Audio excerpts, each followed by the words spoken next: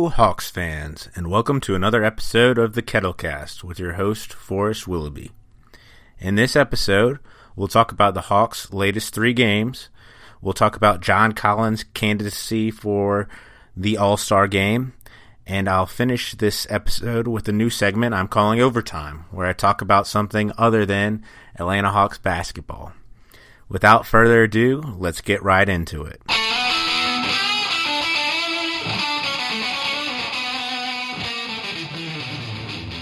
The Hawks' last 3 games have been against the Philadelphia 76ers, the Milwaukee Bucks, and the Oklahoma City Thunder. They started on the road playing the Philadelphia 76ers, and going in, this was going to be a tough game because the 76ers have the best home record in the NBA. The 76ers were without Joel Embiid, but the Hawks were also playing without Kent Bazemore still, no Taurean Prince. This was going to be a tough matchup for the Hawks, and the Hawks were able to grind out a victory. This game was extremely encouraging for one major reason, in that Kevin Huerter really had his kind of breakout game. Kevin scored 29 points, was 5 of 8 from three-point land, and had 3 assists and 3 rebounds in 39 minutes of play. And it was just a very encouraging game for Kevin Huerter. The counting stats were there, but some of the things that I was most excited about was just how he got those points and how he played in the game.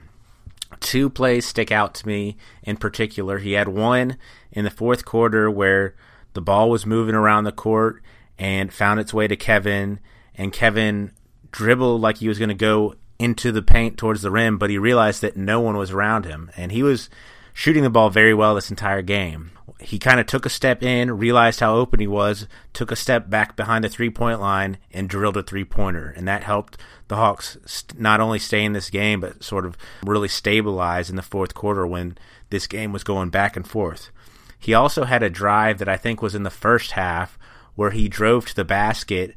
He went up and he took a bump from the defender, and instead of kind of throwing the shot up right when he jumped up, he collected himself, took the hit, and then put the ball up on the glass and made the layup.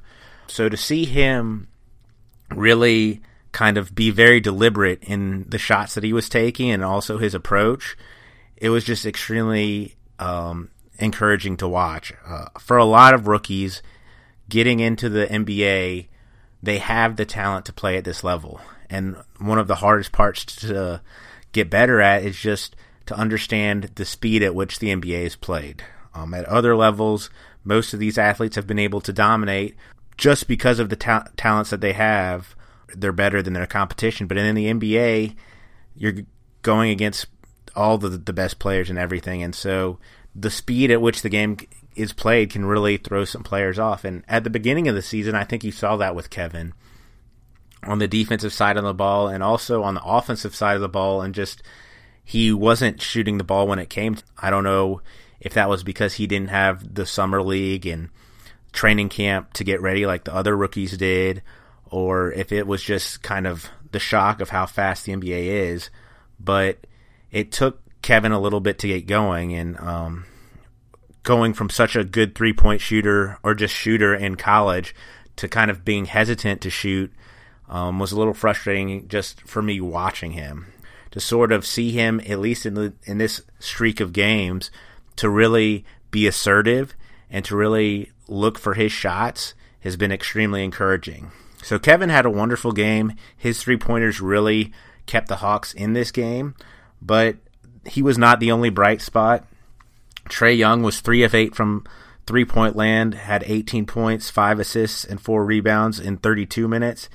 John Collins had 19 points and 9 rebounds, and he was 4 of 6 from three-point land in 34 minutes, and none of his shots were bigger than the last shot of the game. The Hawks were able to keep it close. It was a very back-and-forth game, especially being in Wells Fargo Arena, which is where the 76ers play, and the crowd cheering against them. The 76ers were able to take the lead in the fourth quarter, and if you've ever been to any basketball game, the crowd gets really into it, first of all, just in close games, and then if their team has had to come all the way back, even more so. It kind of feels like you make a breakthrough when your team finally gets the lead. And a backup point guard for the 76ers, McConnell, hit a three to put the 76ers up, and it kind of felt like the momentum was a little bit shifting to the 76ers' way.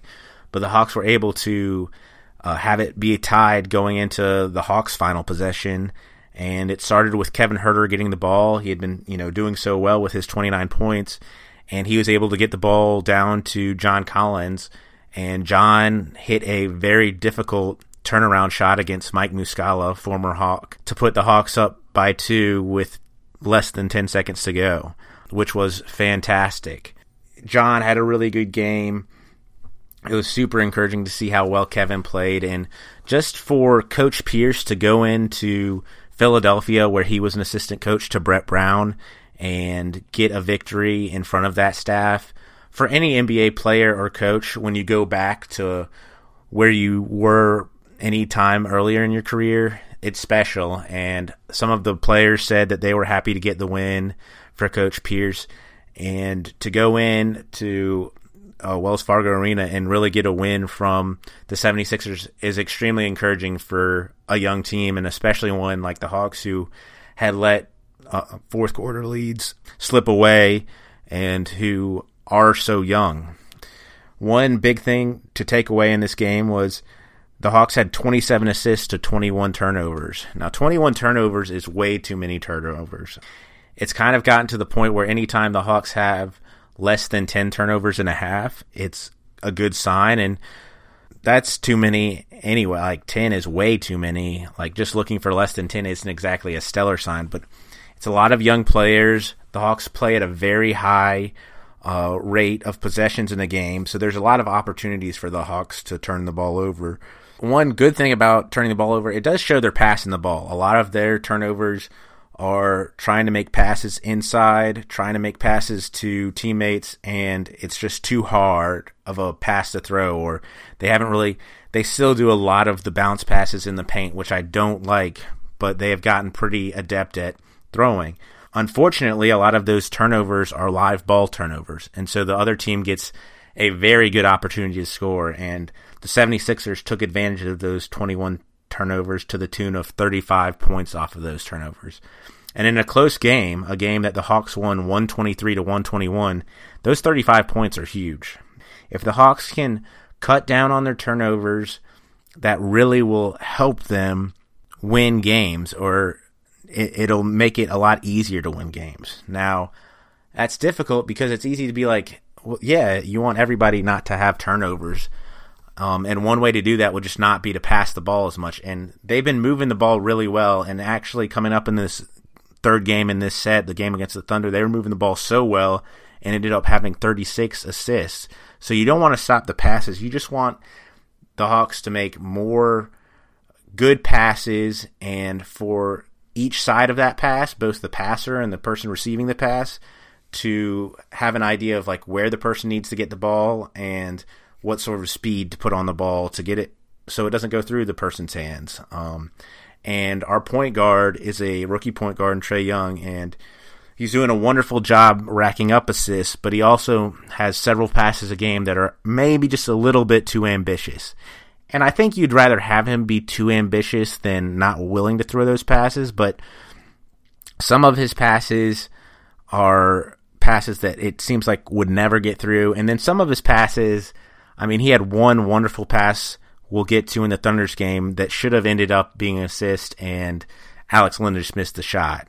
But cutting down on turnovers is something that the Hawks are going to have to continue to harp on. And I know they know it's an issue, but when their assist to turnover ratio is at 1 is positive, it's a good sign, and that's probably a sign that the Hawks are going to win that game. A way to make that a lot easier is not to have as many turnovers. So after coming off this great win against the 76ers, the Hawks then came home to play the Milwaukee Bucks, who had just really kicked their butt up in Milwaukee a week or so earlier. I was able to go to this game, and it was very interesting to me to see if the Hawks would sort of hang their heads and be like, well, we're totally outclassed by this Milwaukee team that's coming in and looks like it's maybe one of the best in the Eastern Conference, or if they'd be like, all right, let's take this challenge and see if we can get a win. And the Hawks really played well for 3/4 of this game. It was back and forth. The Bucks are just so good at defense and are so long, it can be really hard to string together wins or good possessions. And this game was not any different. Milwaukee really sort of took control from the beginning, and they had their two big quarters in the second quarter and the fourth quarter. And the fourth quarter is really what did the Hawks in. I mean, Malcolm Brogdon, who is just a very solid wing player for the Bucks, and then, of course, Giannis Antetokounmpo were just monsters for the Milwaukee Bucks, and they ended up winning 133 to 114. Like I was saying in the game before, the turnover to assist ratio sort of tells the story of the game, where the Hawks had 24 turnovers and they only had 19 assists. And those 24 turnovers turned into 36 points for the Milwaukee Bucks. And that's just a big number to try to overcome for the Hawks. Trey had a big scoring game where he had 26 points. He also had 10 rebounds, but he only had 4 assists. Both Omari Spellman and John Collins only had 13 points, and Kevin Huerter had 11 points on 2 of 5 from three-point land. It was just a game where at the end you could really tell the difference in quality of teams, and Giannis really dominated the game. I mean, he had a plus 20 rating on the game, which means while he was in, the Bucks outscored the Hawks by 20 points.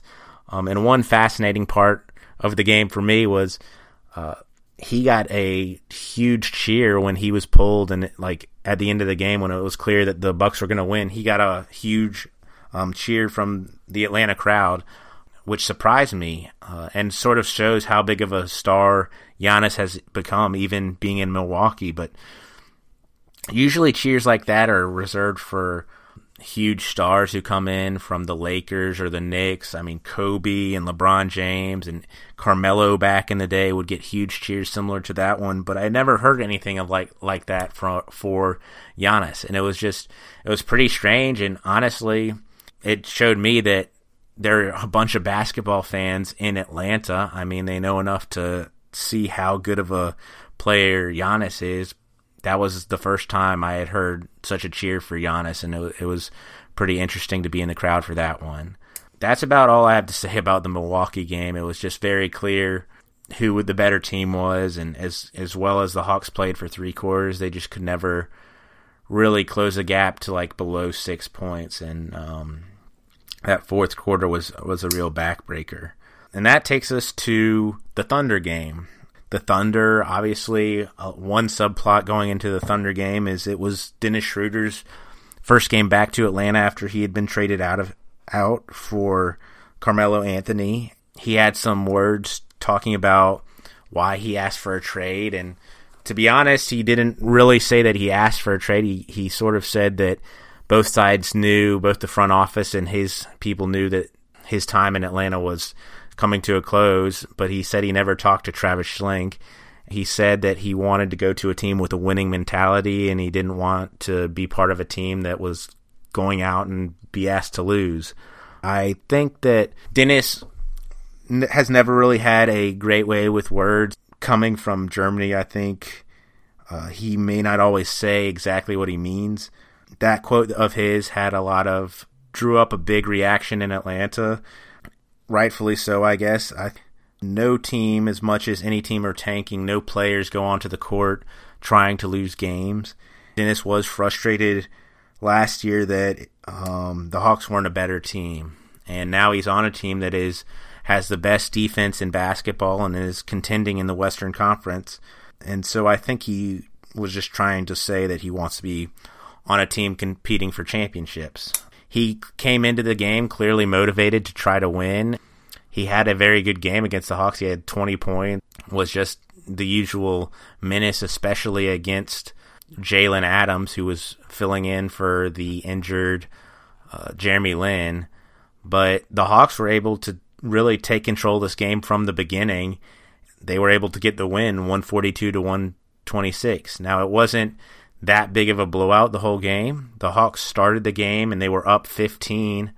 The Thunder came all the way back. As a team with Russell Westbrook and Paul George, you'd expect them to.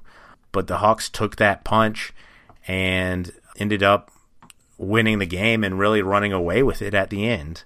Going back to the stat I was talking about, the Hawks had 36 assists in this game. They had 18 assists in the first half, which was just incredible. And a lot of their assists, if the Hawks are getting a lot of assists, are alley-oops to their bigs. John Collins, of course, is a big recipient of that. Omari Spellman had a couple dunks that were off of very nice passes inside, and Alex Len had a very nice game. Of course, as I was alluding to earlier, Trae Young had a wonderful little sequence where he really was putting on a show dribbling. He did a head fake that got both Paul George and Steven Adams up in the air and threw a beautiful bounce past Alex Len, and Alex Len completely blew the layup or the dunk. He didn't try to dunk it, he tried to lay it up. While Trae was dribbling and did the fake, the entire stadium goes, "Oh!" And then when Alex Len missed the dunk or the lay-in, the whole crowd just sort of let out a sigh. They were waiting. They wanted to explode on that finish, and with him missing that, it just sort of took a little bit of the air out of the stadium. But that was really the only negative of the entire game. The Hawks had 18 turnovers to those 36 assists, and the Thunder were only able to score 13 points off of those 18 turnovers. So the Hawks were a lot better with the ball. I think that comes from being able to be in the lead for a large part of the game. Trae had a monster game with 24 points and 6 rebounds and 11 assists. He was 4 of 9 from three-point land and had in 33 minutes. Herter had 17 points with 4 assists and 3 rebounds. He was 5 of 8 from three-point land, and it felt like he could even have shot a couple more. And he was guarding Paul George for the majority of the game. So those 37 minutes from Kevin were huge. Omari started the game, and he had 10 points, 1 of 3 from three-point land with 3 assists and 3 rebounds. And then John Collins just chipped in with 26 points, 3 assists, and 5 rebounds in 28 minutes. I mean, he is incredible. But you really have to give it up to Kevin Herter and DeAndre Bembry. Those were the guys primarily guarding Paul George and Russell Westbrook. They really frustrated those guys a lot of the night. Russell Westbrook got his points and his stats. He had 31 points and 11 assists, and Paul George had 24 points and 8 rebounds and 5 steals. They were really able to force those guys to take tough shots, and really Russell Westbrook had to get a lot of his points at the free throw line. He had 14 free throw attempts and made 11 of them. But it was a very impressive game. It was extremely awesome to be in the arena at the Farm for this one. People were into it. The Thunder coming all the way back and making it an exciting game at the end of the third quarter, and then the Hawks really blowing it up in the fourth quarter was just very encouraging. And the style of basketball the Hawks play, especially when they're hitting three-pointers, just really gets people out of their seats. There are multiple times when the arena blew up because of a shot that Kevin Herter made or a dunk from John Collins. And after the game, I went to the Hawk shop to look at some merchandise. The Hawks were wearing their powder blue uniforms that were a throwback to when they first came to Atlanta. And so all of the merchandise, they were showing the old logo and a lot of that powder blue. And it was packed, and there were a lot of people in there that were wearing Thunder T-shirt jerseys and Thunder hats and stuff, and that were getting Hawks gear. So I think, like, not only getting people to the game, but having people really excited about the players and the style of basketball is awesome and is starting to get some fans. I think the biggest engagement for fans is still the foul shot promotion, which is a promotion by Chick-fil-A that if in the fourth quarter a member of the other team misses 2 free throws in a row, the entire stadium gets a coupon for a free Chick-fil-A sandwich.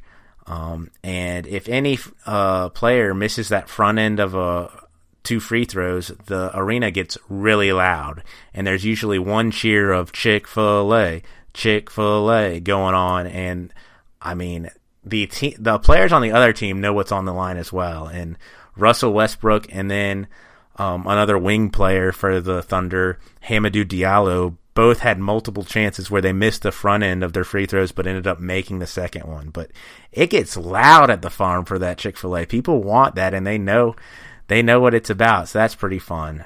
DeAndre Bembry, I can also just want to talk about his end of the game.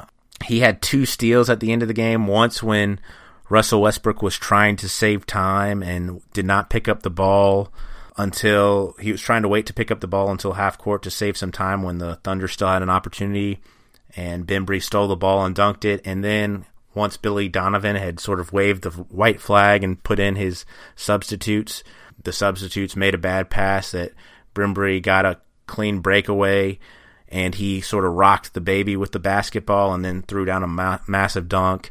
And he did really well. He hit a 3 in this game. His shooting has become really strong, and he's starting to take it really to the basket.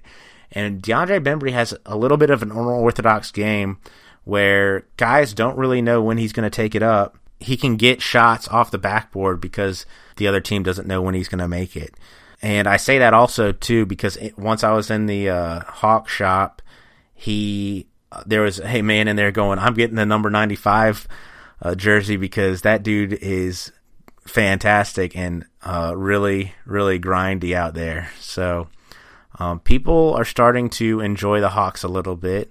But for the Hawks to go 2-1 over that 3-game stretch against the 76ers, the Milwaukee Bucks, and the Thunder is extremely encouraging. And the Hawks have just been playing well, much better overall lately. They are 8-7 in the last 15 games. And now they get a 3-day break, which is their second 3-day break of the season. And the last 3-day break they have this season, not including the All-Star break. Their next game will be against the Boston Celtics at home on Saturday. And it'll be interesting to see how the Hawks, if they're able to take a little bit of momentum from this Thunder game, and if they're able to compete against another top team in the East. So the next thing I wanted to talk about was just John Collins. We're starting to get towards the All-Star game, and you're able to vote right now on Google or on NBA.com. And John Collins should be at least considered for the All-Star game. John Collins has played in 28 games this year. In the 16 games the Hawks played without John, they were 3-13 for 19% win rate, whereas with John Collins, they've been 11-17 for a 39% win rate. He is averaging 19 points, 10 rebounds, and 2 assists on 58% shooting, 34% from 3, and 61% effective field goal percentage, which basically takes into account that 3 points is greater than 2 points, and so it weights the 3-point shots a little differently than the 2-point shots. So to put that in context, there are only 9 people in the NBA who are averaging similar numbers. That's not including the effective field goal percentage. So that's 9 people who are averaging at least 19 points and at least 10 rebounds, and those are Giannis Antetokounmpo, Nikola Vukovic for the Magic, Karl Anthony Towns, Jokic, Anthony Davis, Joel Embiid, Russell Westbrook, and Kevin Love. If you lower the points to 17 points a game, Clint Capella gets in. So that's a total of 10, including John Collins, with those sort of stats. And I think the other 9 are clear all-star. I mean, you could say that Nikola Vucevic is not an all-star, but I mean, honestly, that's an elite group of guys that are getting the stats, and John Collins is doing it in the fewest minutes of any of them per game. He's just been extremely effective on his way back, and it's incredible to see a second-year player put it together as quickly as John Collins has. So I would say get out and vote for John. Just go to Google NBA All-Star Atlanta Hawks, and you should be able to vote for him. But if he doesn't make the All-Star game, he should at least be in the dunk competition. If you've watched any of the Hawks games this year, I think you can agree with that.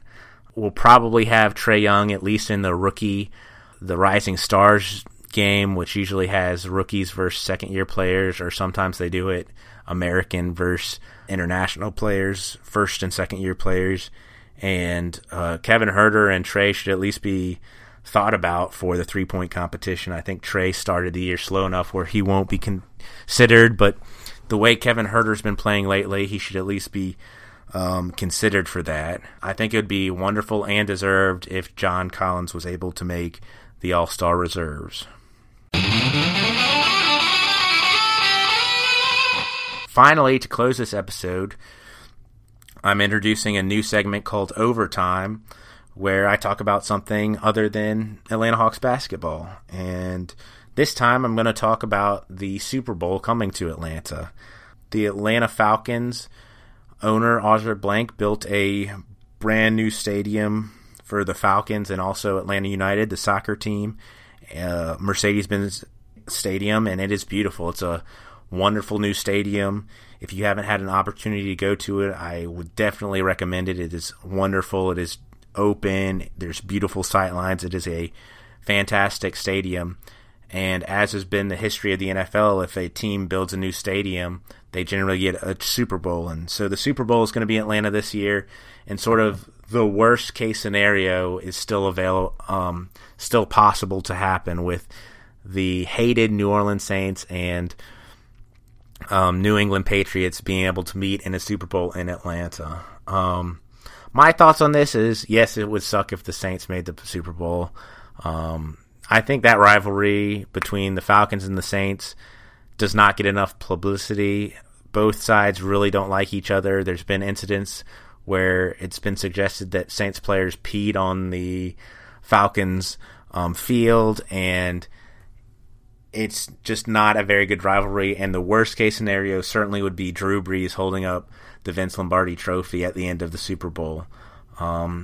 This New England Patriots are more just the general evil empire. Of course, they beat the Falcons in heartbreaking fashion, but they're just kind of like, they've been there a million times, and no one really likes the Patriots, and so I don't really care if the Patriots make it. I'd much rather have Pat Mahomes and the Chiefs come from